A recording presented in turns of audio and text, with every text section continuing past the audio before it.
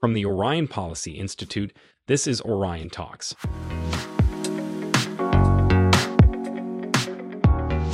Our podcast brings together experts for a conversation about events shaping the world at the local, national, and global levels. Tune in as we discuss foreign policy, security, human rights, political and economic development, and various other issues.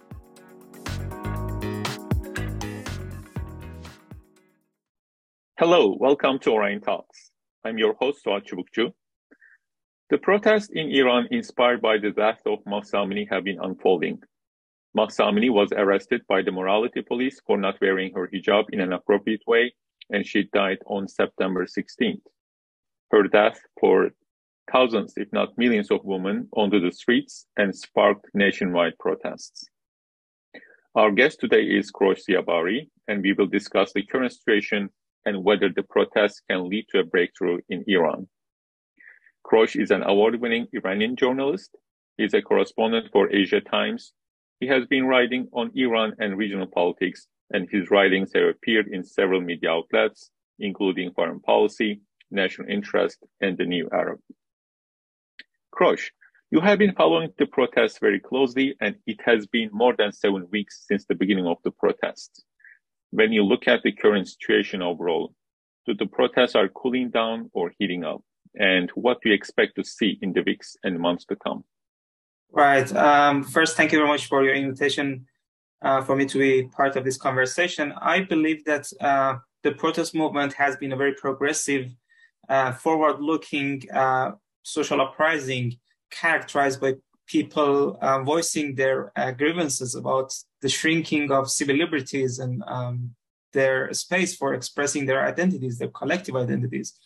And I believe that the death of Mahsa Amini was just a trigger to all of these grievances and resentments coming to surface, and people actually finding an opportunity to express their dismay and unhappiness about a number of social fault lines, including the government's continued intrusion into people's lifestyle choices, and the fact that the government, for not just over the past 1 or 2 or 3 years, but for the past 4 decades, has been treating the idea of compulsory hijab as a political instrument to actually curtail and circumscribe women's public presence and the manifestation of their identity in public.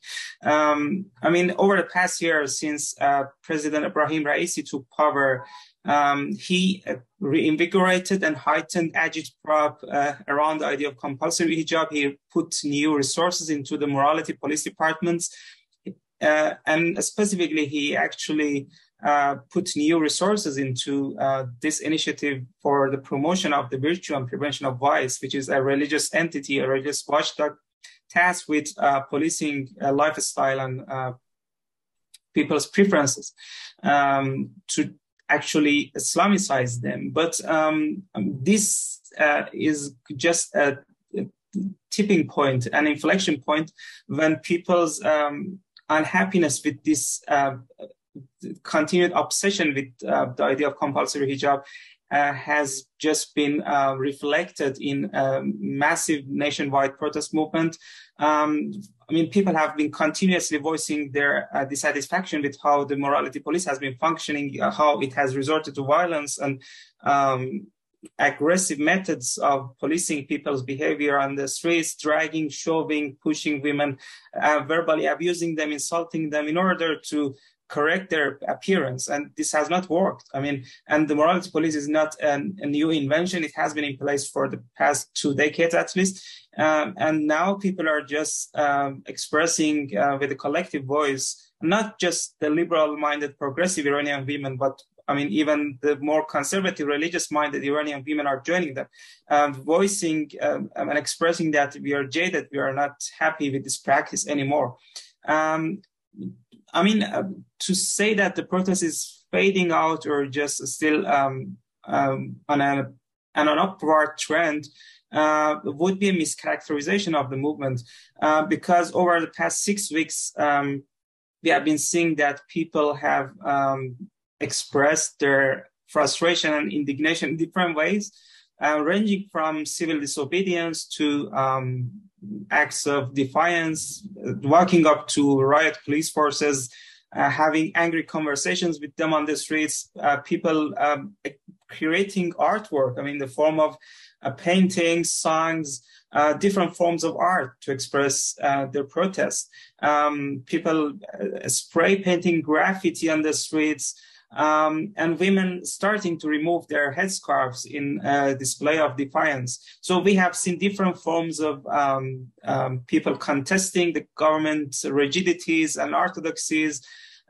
So even if the protests come to an end or are extinguished or are just simply suppressed because of a crackdown, what we have seen so far is a social upheaval that has been successful in showing the Iranian people's worldview, their mentality, the fact that they want a life that is not actually circumscribed or targeted by a set of rigid orthodox government dogmas and mantras that are inflexible and unbending. So I guess, I'm not capable of predicting when this will come to an end or for how long it will continue. But what I can say is that so far, this protest has been a very potent and compelling social force that has demonstrated the Iranian people's wishes, aspirations, because it first started with an uprising triggered by resentment over the death of Mahsa Amini and also people's unhappiness with the government's continued resorting to force to actually roll out compulsory hijab laws. But then it evolved into a broader movement that involved people from all walks of life, even people as young as 15 years old, high school students have been joining the movement. So this is now implicating different sectors of the Iranian population, and to a large extent, this is a very persuasive social movement that is showing how Iranian people want to live a better life, a prosperous life, and what aspirations they have. And we can discuss this further, but so far it's been a successful social uprising, at least in terms of challenging a set of orthodoxies that the government has been sticking to for several decades, and also in terms of drawing international attention to the cause of the Iranian people who are struggling for their freedoms and their rights and their civil liberties. Oh, yeah. Thank you so much for the insights, and it triggers many questions also. So you mentioned about the demand from the public. And also, it's not the first time, the Iranian people are uprising. So we had like 2009 Green Movement, or 2018, 2017, the protests against the government for the economic crisis. So when you make a kind of comparison between the previous uprisings, protests, and this one, so how this one is different than the previous ones? The major difference between what we're seeing now unfolding on the streets of Tehran and other cities and what we experienced previously in 2009, 2017, 2019 is that this movement is exclusively about civil liberties and social rights. And also we are seeing the central role and the leading role that women have been playing in spearheading and leading this movement in 2022. So this movement is also actually epitomized by the motto "Women, Life, Freedom" as its actually central slogan. Women have been chanting this, and men also have joined them to chant "Women, Life, Freedom," which means the nature of the movement is pretty much revolving around women's rights, human rights, and a broader set of civil liberties that people perceive have been attacked and actually suppressed violently. And also what we're seeing is that, other than some forms of rioting that we have seen, which is not endorsed by any, country or any nation, the nature of the protests has been pretty much peaceful and pretty much civil. So people have joined in acts of civil disobedience, removing their headscarves, or people just chanting a song, or just gathering in a neighborhood square to just hold a vigil in memory of Mahsa Amini, or other forms of protest that we have seen have been quite peaceful in terms of people producing artwork. I mean, so many interesting, moving, and inspiring illustrations, paintings have been produced in response to the demise of Mahsa Amini and the broader movement that actually became known as the Women Life Freedom Movement. So I guess this is a unique movement also because of the leading role women have been playing, and also because of how unifying it has been in terms of bringing men and women together, demanding unique set of reforms, and then it evolved into a broader movement that is actually urging more fundamental changes, with some of protesters simply calling for regime change. That's a different conversation, but I believe the fact that this movement has brought people from all stripes, all social, ethnic, lingual backgrounds, Iranian Kurds, Arabs, Azeris, people in the north, Baluchs in the southeast, and all Iranians have been actually joining forces together to commemorate and enshrine a shared motto, a shared goal, objective. So as opposed to what we saw in 2009, for example, or 2017, this is not anymore about Iranians belonging to the middle class, or urban Iranians, or educated Iranians coming together to demand change. This is about Iranians from all walks of life, whether they are in impoverished or rural areas, whether they are in urban areas. And this is also straddling different age groups. People as young as 15 years old are now involved in the movement. This is staggering, and this is really surprising because, I personally don't believe that so many young people, like high school students or the younger, should be politically engaged in day-to-day politics.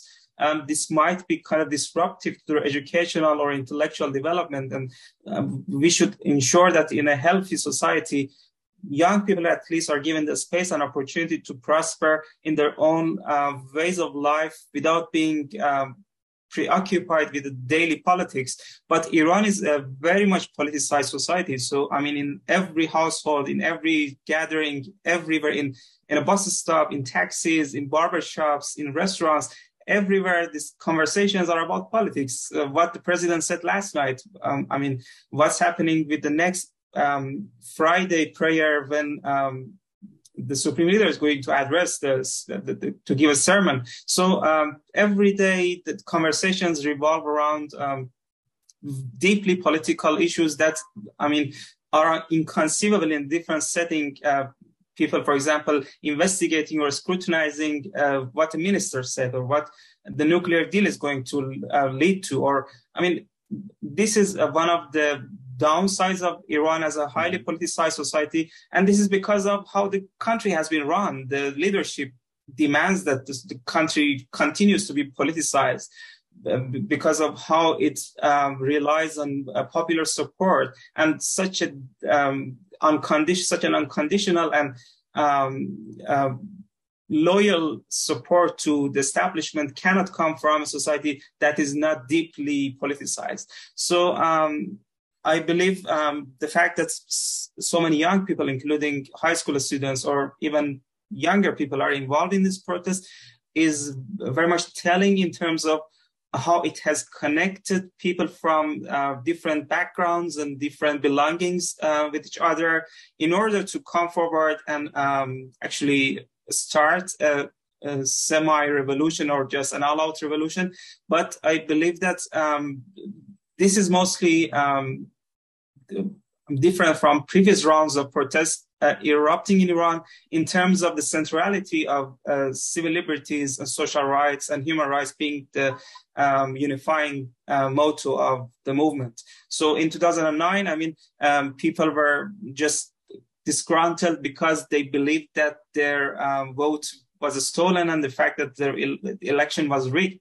And they were just demanding that their votes be recounted or their favorite president to be installed.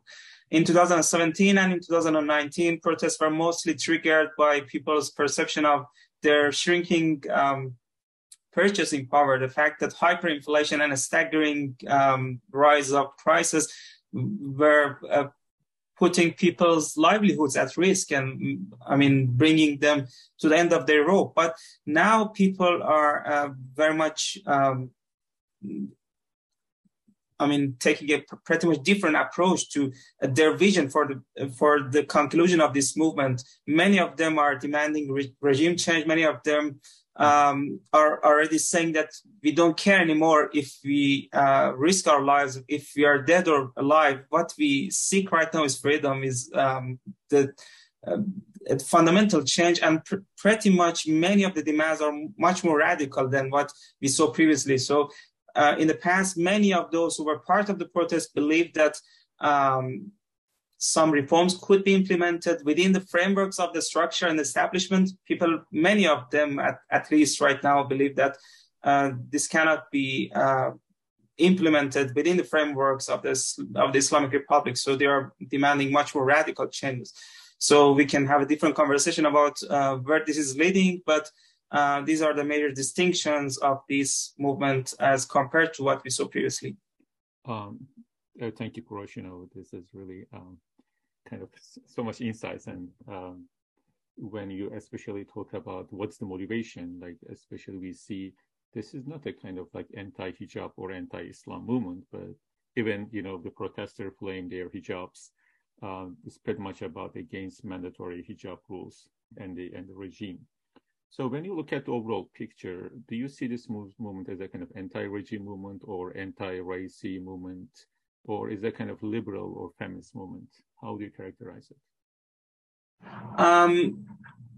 I think we should be very much prudent not to identify this movement as an anti-Islam or anti-hijab movement, because even many of those who are on the streets chanting and protesting and putting their life at risk are devout, pious Muslims, and they are joining their sisters asking for their rights to be respected. So, and even many of those women who have put their headscarves on fire or are removing their headscarves and are chanting against the compulsory hijab, they don't have anything against Islam as an ideology, or they don't have anything against Islam as a lifestyle or a tradition. They have been born and raised in families in which the majority of family members, the parents, the siblings are practicing Muslims. So I guess this movement is all about people demanding and calling on the government to respect the differences, to start acting in such a way that people can have the impression that Iran, like other Muslim countries, other Muslim majority nations like Turkey, Malaysia, Indonesia, even the Arab countries in the Persian Gulf, such as Saudi Arabia, which has started recently to relax many of its hijab laws, or UAE or Qatar or many other countries that have come to an accommodation with the idea of hijab. They're just asking the government to function in such a way that they can also have the feeling that Islam is not coercing them or intimidating them or just limiting their freedoms. And they can also have the virtue and benefit of living in a plural and diverse society. And that for many people, I should say, they have come to the conclusion that if this is what Islam represents and stands for, then we are against Islam as well. But they are the most extreme voices. The majority of people are just, they have traveled, they have experienced firsthand how countries like Turkey or Malaysia and others are functioning and how they have been able to at least roll out and offer certain freedoms to their citizens, even though within those societies, there are also voices who are complaining about political Islam being a leitmotif of the government's decisions. But still, people believe that it's possible to live in an Islamic society, live under an Islamic rule, and also at the same time not feel suppressed, not feel abandoned, or not feel forced to do things that they don't believe in. I mean, this protest, to a large extent, emanates from people's grievances about how they have been treated over the past 4 decades. And those younger Iranians who haven't been around for example, 4 decades or 3 decades, and are just being witness to the more recent and contemporary realities of the society, they are just resentful because they believe that this is not what they deserve. So this is not how they should be treated, because they have one life. They want to live it in as much a liberal and free and unconstrained way as possible. So this is connecting people, especially the young Iranians, with leading idea that the government should not intrude into people's lifestyles. The government does not have a mandate to teach people how to dress or how to adopt a culture of living or how to practice their ideologies. And they believe that the government at some point needs to make a decision to stop encroaching upon people's liberties. So, I mean, to say that this is an anti-government protest is perfectly fine. That's an accurate characterization. To say that it's an anti-Raisi protest is also accurate, because it was President Raisi who started this rabble-rousing idea of every day. I mean, I was listening to his speeches and the speeches and statements by his ministers and other officials every day. They were complaining every other day about how lax women are being in terms of their compliance with the compulsory hijab rules. And when you listen to some of their statements, and if you're not living in Iran, you can have this picture that, okay, maybe there is something really unethical or immoral happening on the streets of Iran, and people are not noticing that. But then when you just start actually browsing the streets, when you see what's happening in reality, every woman has got a headscarf on their head. Every woman actually needs to, they're required to wear a loose-fitting and long robe, and something that actually is not revealing. So it's pretty much that every woman in the Iranian society is dressing in a conservative way. There are nuances as to the colors and styles, but still there is a unity, there is a unanimity in terms of how women should dress, and how they should appear in public. So I guess the fact that the government authorities have been complaining all the time about women's dressing styles and their adherence with the compulsory hijab laws, and the imperative of renewing the mandate, actually passing new legislation or kicking up propaganda and publicity around the idea of compulsory hijab, all of these together created an atmosphere that was very toxic. And it was, I mean, upping the ante and upping the pressure on women publicly, because every day a cleric, a government pundit, a government minister, they were continuously discussing this idea, and this was becoming an inextricable obsession for the government authorities, pretending as if all of the government's problems had been solved, all the society's problems had been solved, and that was the only thing that had to be addressed. So to say that it was an anti-Raisi protest is correct. To say that it's anti-government is correct, because there are women and all of those who are protesting are seeing the government as the culprit for this misery and these hardships they are being subjected to. And to say that, I mean, it's an anti-religion or anti-Islam or anti-hijab protest, I believe it's misleading and inaccurate, because we have been seeing in the recent weeks, especially with photos and footage emerging of different Iranian cities with women in black chadors joining women who are unveiled and removing their headscarves, all together protesting and all together demonstrating in rallies and chants. So I believe this is a progressive and liberal movement, and this is one of the few instances when Iran's civil society has been able to demonstrate and publicly manifest its aspirations. And now I guess it's a promising sign of at least the Iranian civil society not being dormant or not being subject to oblivion. But the fact that they have faced a huge crackdown and the fact that there has been violence unleashed, this is troubling. International condemnation has been coming in, and the United Nations and other governments have been voicing concerns. But I really wish that, we shouldn't have been witness to this massive loss of life on such an extensive scale. But still, this is the reality, and we should look for future steps. Yeah, so sorry for that. These are all legitimate requests and demands. And you mentioned that, it's not just women, but also men is chanting along with the women during the protests. So I'm just wondering, is there any significant support from political parties or other segments of society? I should say the political parties, as a result of a massive purge that has been going on in the recent decades, especially in the aftermath of the 2009 presidential election, we no longer have functioning political parties representing diverse voices and diverse ideologies, especially the reformist political parties.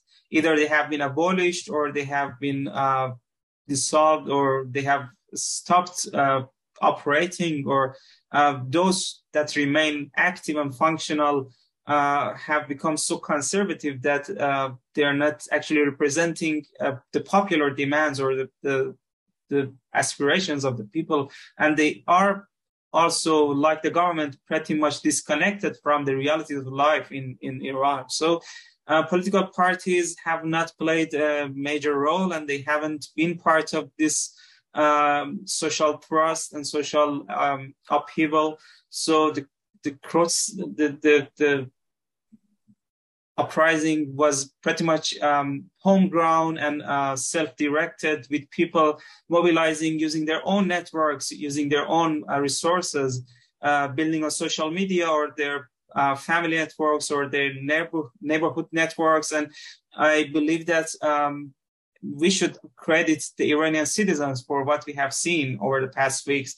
I've seen pro-reform dailies and newspapers in Iran trying to actually reflect the protest movement and at least give coverage to what has been going on, which is admirable. And I guess considering the toxic and very restrictive climate that the media in Iran operate, the work of some of these pro-reform newspapers and online magazines should be really appreciated, and we should understand that they are subject to an entire spectrum of restrictions and prohibitions.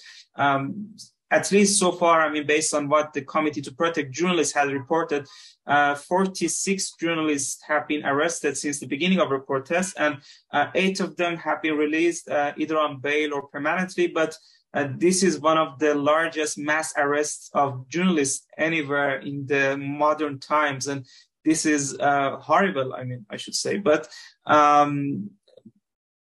we are getting indications that the Iranian civil society is still lively, is still dynamic, but we don't have proof that political parties or certain factions are contributing to the dynamism of the movement. There are individuals who are being very much influential in terms of how the movement is reflected and in terms of the support they're lending to the protest movement. And some of them are artists, athletes, other influencers, actors, actresses, those who have been trying to use their popular base, their influence within the society to be a voice for the Iranian protesters, to echo the demands that have been made on the streets of Tehran, Rash, Shiraz, Isfahan, Tabriz, Urmia, and Saqqez and other cities. But they have been very much isolated incidents of high-profile personalities and public figures and luminaries actually using their own resources and their own capabilities. And for example, a social media celebrity with 11 or 12 million followers on Instagram has used his own kind of mandate and his own role in the society to be a voice for the protesters. This has not been organized by any certain political party. And then we have seen an unprecedented trend of the government going after these influencers, arresting many of them. We have seen members of the national football team, at least some former players of national football team who have been arrested. We have seen so many famous film directors or actors and actresses being arrested. So this has been very much unprecedented in terms of how the government reacted to dignitaries and social celebrities coming in support of the protesters. Because in the past, at least you could have this perception that they were enjoying a kind of impunity because of their popularity, because of their idea of being famous. They were enjoying some degree of respect, and they were at least not encroached on by the government, and they were enjoying a degree of immunity. But now their immunity is being shattered, and they are being taken into custody, and some of them are released, some of them remain behind the bars. This is a traveling trend. It means that even those who have for so many years contributed to the economic, social, international prosperity of this country by being successful figures in any field, they do not enjoy that immunity anymore. So, but in terms of a role playing by the political parties or other sectors of the spectrum, I believe that their role has been very much limited and negligible. This has been pretty much organized, mobilized, and driven forward by people themselves. Yeah. So, as you illustrate that there's so much dynamism, and also like the social media helps, technology helps, but on the other side, the Iranian government has been resilient and successful in countering the previous uprising and the protests, especially in the last 3 decades. So. And also, you mentioned about the arrest and the policing the protesters, but the regime hasn't fully unleashed the military forces and IRGC. So, do you think if the protests unfolds, do you expect the IRGC will come forward and crack down the protesters in a much more violent way? I think the prospective scenarios in terms of the crackdown can be that the government starts to resort to more brute force if it comes to the conclusion that the protest is not going to be quelled within a short span of time.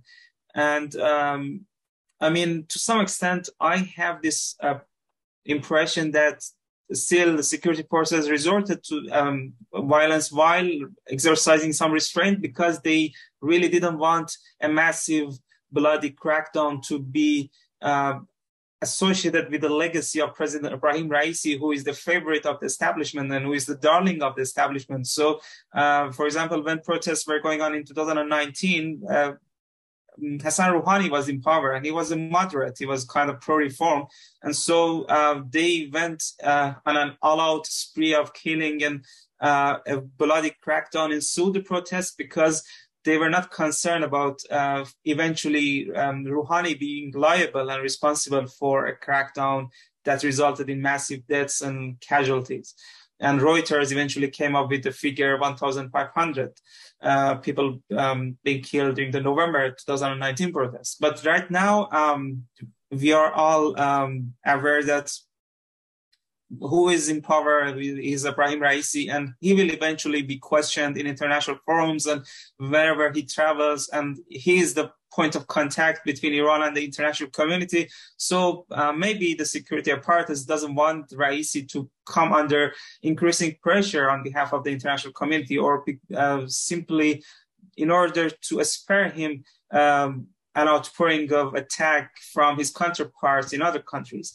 But I guess that there is a possibility the IRGC might be deployed as well, and so that the protest can be contained more swiftly and more efficiently.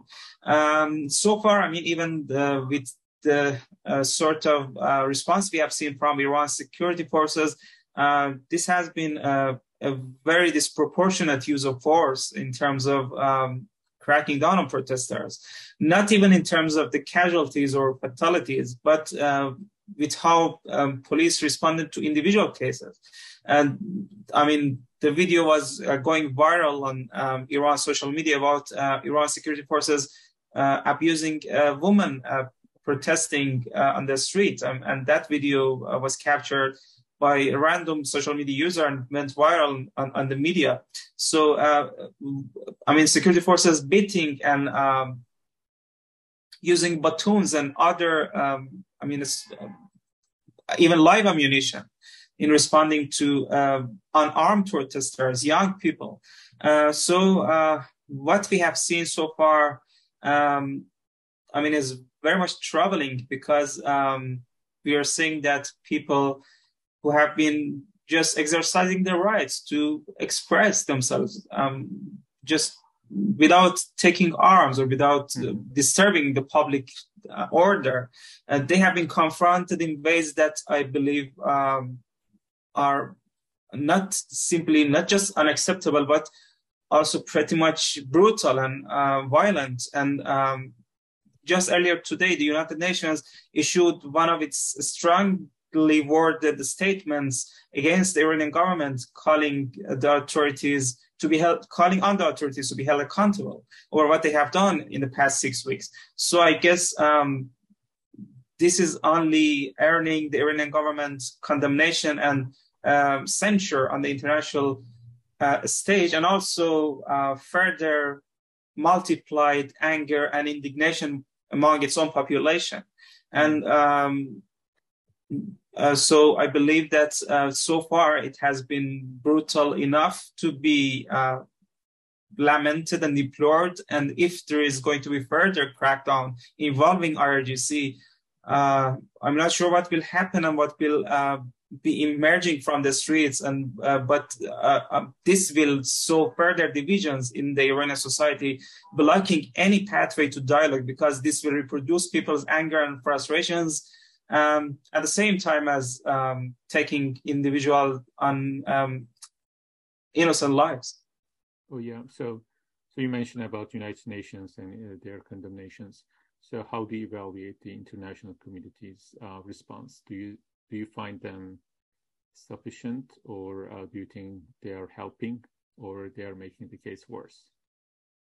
Right. I mean, in terms of the international response, I believe that the international community should be very much prudent and wise in terms of crafting a response to the protests in Iran, because over the years, every time there is a social movement in Iran, whenever there's a protest emerging, and as soon as the international community reacts to those protests, there is a coterie of Iranian hardliners and government pundits and the most radical elements of the establishment who come forward with the argument saying that this protest is funded and subsidized and financed by foreign powers. So these people on the streets are the agents of Israel or the United States or Britain or France, and they are paid to do this. So this is not a genuine and authentic movement. So I believe that the international community should be very much careful in terms of how to put together a response that is at the same time effective and at the same time not conducive to this impression that they are interfering in Iran's internal affairs. Because after all, we can argue that protests and social uprisings happen everywhere, in every country, in democratic settings, in undemocratic countries. There are protests in France, there are protests in the United States, and everywhere. But I mean, we know that the nature of these societies are different, and we know that the response to the protests are also radically and fundamentally different. But now that there is this concern and this amount of anxiety about how the government has been responding, especially with its traumatizing internet blackout, which I guess we should have discussed. I mean, for the past 6 weeks, people's access to internet has been substantially curtailed, and almost all major social media platforms, international platforms, services, and even email servers, such simple services as Gmail, have been blocked in Iran. So people just resort to VPNs and an entire constellation of virtual private networks and other anti-surveillance mechanisms to be able to access internet and communicate with the loved ones and get access to information. So this is also important. But after all, when the international community and when the world governments, when world bodies such as the United Nations are responding, they should be very much prudent so as not to play into the hands of hardliners who want to imply that this movement is not an authentic Iranian movement. While I should say this movement is definitely 100% a movement born out of people's personal and collective and communal resentments. They are jaded with the government's restrictions and prohibitive policies on civil liberties, with rights. So it doesn't have anything to do with foreign external players. But after all, the movement should be respected for what it is. And if we are going to respond to it as external actors, we should be, very much careful and to some extent conservative, because I heard that, for example, President Barack Obama was saying that he was kind of wrong in terms of not explicitly and vocally siding with the protesters in the 2009 Green Movement. And that kind of failed to lend the support needed for that movement to prosper and to succeed. But I guess, that's open to debate anyway, whether or not Obama should have come forward explicitly siding with the protesters, who were, by the way, the supporters of a certain candidate in the presidential election. So that could have made things worse if Obama just openly supported the certain candidate, while the other contender was the incumbent president. So, but now, the international community has been very much vocal, and the support that it needs to offer to the Iranian people and protesters is to empower the Iranian civil society, to actually empower the Iranian people by making available to them the means to stay connected to the internet, by offering Iranian students and those who wish to have the opportunity to move out of the country the means to actually immigrate. We have already seen, for example, that was something that I couldn't even comprehend by my own logic and in my limited capacity. The German Foreign Office has already announced that it will limit the presence of its cultural institutions in Tehran in response to the protests. Okay, how this is going? I'm kind of surprised, because you're not going to be able to contribute to the development and empowerment of the civil society by limiting the cultural institutions and language institutions or academic centers that are already being used by young Iranians who want to explore opportunities for immigration or just for learning a language and moving to Germany or for whatever purpose. Some of these responses are very much extreme and uncalculated, and I should say that they should be more measured in terms of how they calibrate their approach to the protest. So by limiting their diplomacy, and this is being touted by many Iranian diaspora members as well, that foreign countries, European Union countries, the G7 countries need to limit their diplomatic presence in Iran, or they should cut off diplomatic ties with Iran. The only casualty of such extreme gimmicks will be the Iranian people, who are already isolated from the outside world. So this looks like the opposite way of helping. Right. And also I have a kind of extreme respect for those, especially for those ready to sacrifice their lives and protesting under this kind of, repression and kind of danger on the streets. On the other side, Iran has a kind of very strong diaspora in the Western world. So how do you evaluate the diaspora reaction to the protest? Do you think they are doing enough to support the movement? The response by the diaspora community has been significant and consequential. At least what they did on the first day of October, calling Iranian expats in more than 150 cities across the world to stage demonstrations in solidarity with the Iranian protesters and Iranian people.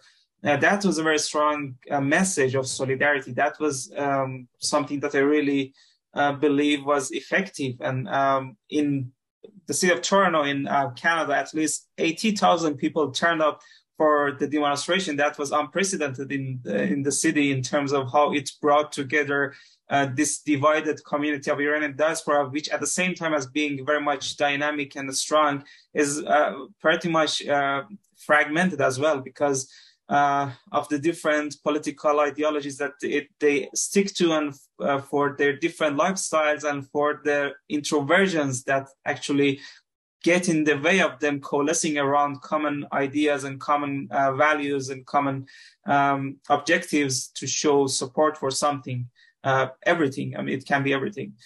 So they have been trying to bridge their differences and ignore their divisions and come together in a show of support, which is significant. In Berlin, for example, in Germany, more than 50,000 Iranians took to the streets in one day, and that was staggering. I mean, even the local media were surprised by seeing so many Iranians storming the streets, chanting in different ways, singing songs and making illustrations and using all sorts of different modes of expression to show their sympathy with the cause of the Iranian people. And also at the same time, the response by the Iranian diaspora community on social media has been substantive. Many of them, such as university professors, journalists, academics, have been writing stories and articles and opinion pieces in international publications, drawing attention to what's happening on the streets of Iran. And absent the role playing of the Iranian diaspora, I believe that this movement wouldn't have garnered the attention that it has captured so far. Much of the narrative that has been sculpted around the women life freedom movement in Iran has been created by the Iranian diasporic university professors,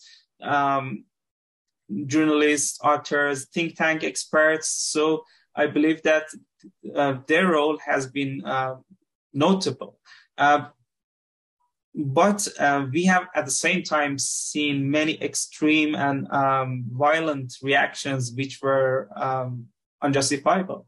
I've seen in the recent days many members of the diaspora going after Iranians they perceive to be sympathizing with the Iranian government on social media, indicting them, harassing them, attacking them. And this is not going to be conducive to the dialogue that we need and the unity that we need for this movement to prosper. This is what I've called the culture of vigilantism among the Iranian diaspora. Many of the people who are perceived to be affiliated with the government while they are not, or many of them who are perceived to be sympathizing with the government narrative are being named and shamed. Their personal information are put on social media. Their identities are investigated. Even their likes and retweets and their comments are being investigated and scrutinized in a very intrusive way by many members of the diaspora who claim to be the exporters of democracy to a future Iran, while I believe this is not the democratic practice. The doors to a critical debate, the doors to a civil debate have been shut by many members of the diaspora who are making the climate more toxic than it needs to be. This is a period characterized by the extreme anxiety that exists, extreme concern, extreme apprehension, but still we can make sure that the road to a future transition in Iran, or the road to future beginnings in Iran can be paved. And what some of the members of the diaspora are doing, is not going to be helpful for such a transition or such a future. I have seen, for example, many members of diaspora challenging the reporting and the coverage of, for example, BBC Persian for being a mouthpiece for the Iranian government. I mean, in what way can BBC Persian be a representative of the Iranian government while its entire funding is either from the UK government or from public broadcasting rights and donations?